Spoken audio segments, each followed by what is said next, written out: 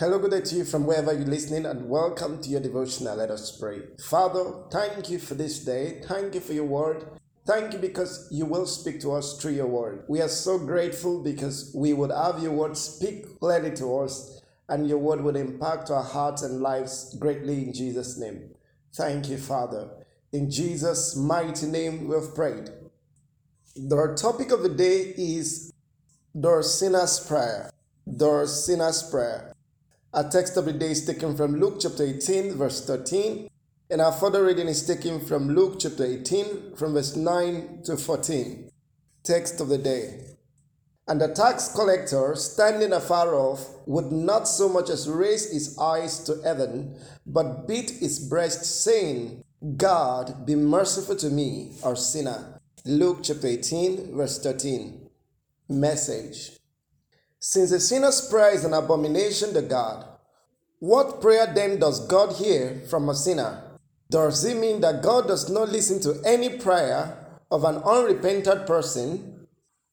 The way God treats the prayer of his children who falls into sin will show you the seriousness of the matter. David said, if I regard sin or iniquity in my heart, God will not hear me. Psalm 66 verse 18.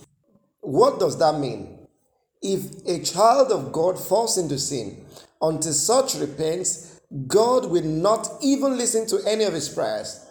No wonder the Bible says that if my people who are called by my name will humble themselves and pray and seek my face and turn from their wicked ways, then I will hear from heaven and will forgive their sin and heal their land. 2 Chronicles chapter 7 verse 14. How then does God treat the prayer of those who continually live in sin? He will simply close his ears and push away their request. But for one prayer. That sinner's prayer that will be answered is the one we read about in our text of the day. The humble, repentant prayer of a sinner asking for mercy. It is not a mere lip service or utterance that many people make today when they go to the altar. It is a prayer said from a broken and a contrite heart that the Lord will not reject. Psalms 51 verse 17. This requires godly sorrow, a sorrow for sin leading to repentance. When a sinner cries to God for mercy, he will answer and receive him as his child.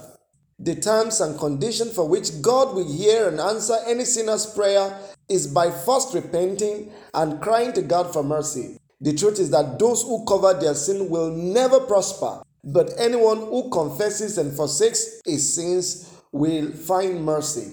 Proverbs chapter 28 verse 13. Just ask God for mercy and he will answer you. It is not a prayer that someone will tell you to pray, but that which comes from a repentant heart.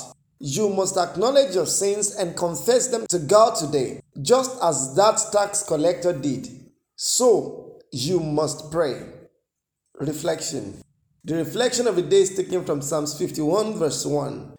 Have mercy upon me, O God, according to your loving kindness, according to the multitude of your tender mercies. Blot out my transgressions. When a sinner prays for mercy, God hears and answers.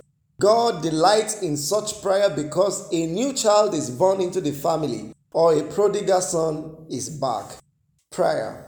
Father, please help sinners to come to repentance today and have mercy on them. May the Spirit of God work conviction in the heart of people living around us who are still living in sin, and may they truly be repentant and be saved by grace. Amen. God bless you and do have a great day. See you tomorrow. Bye.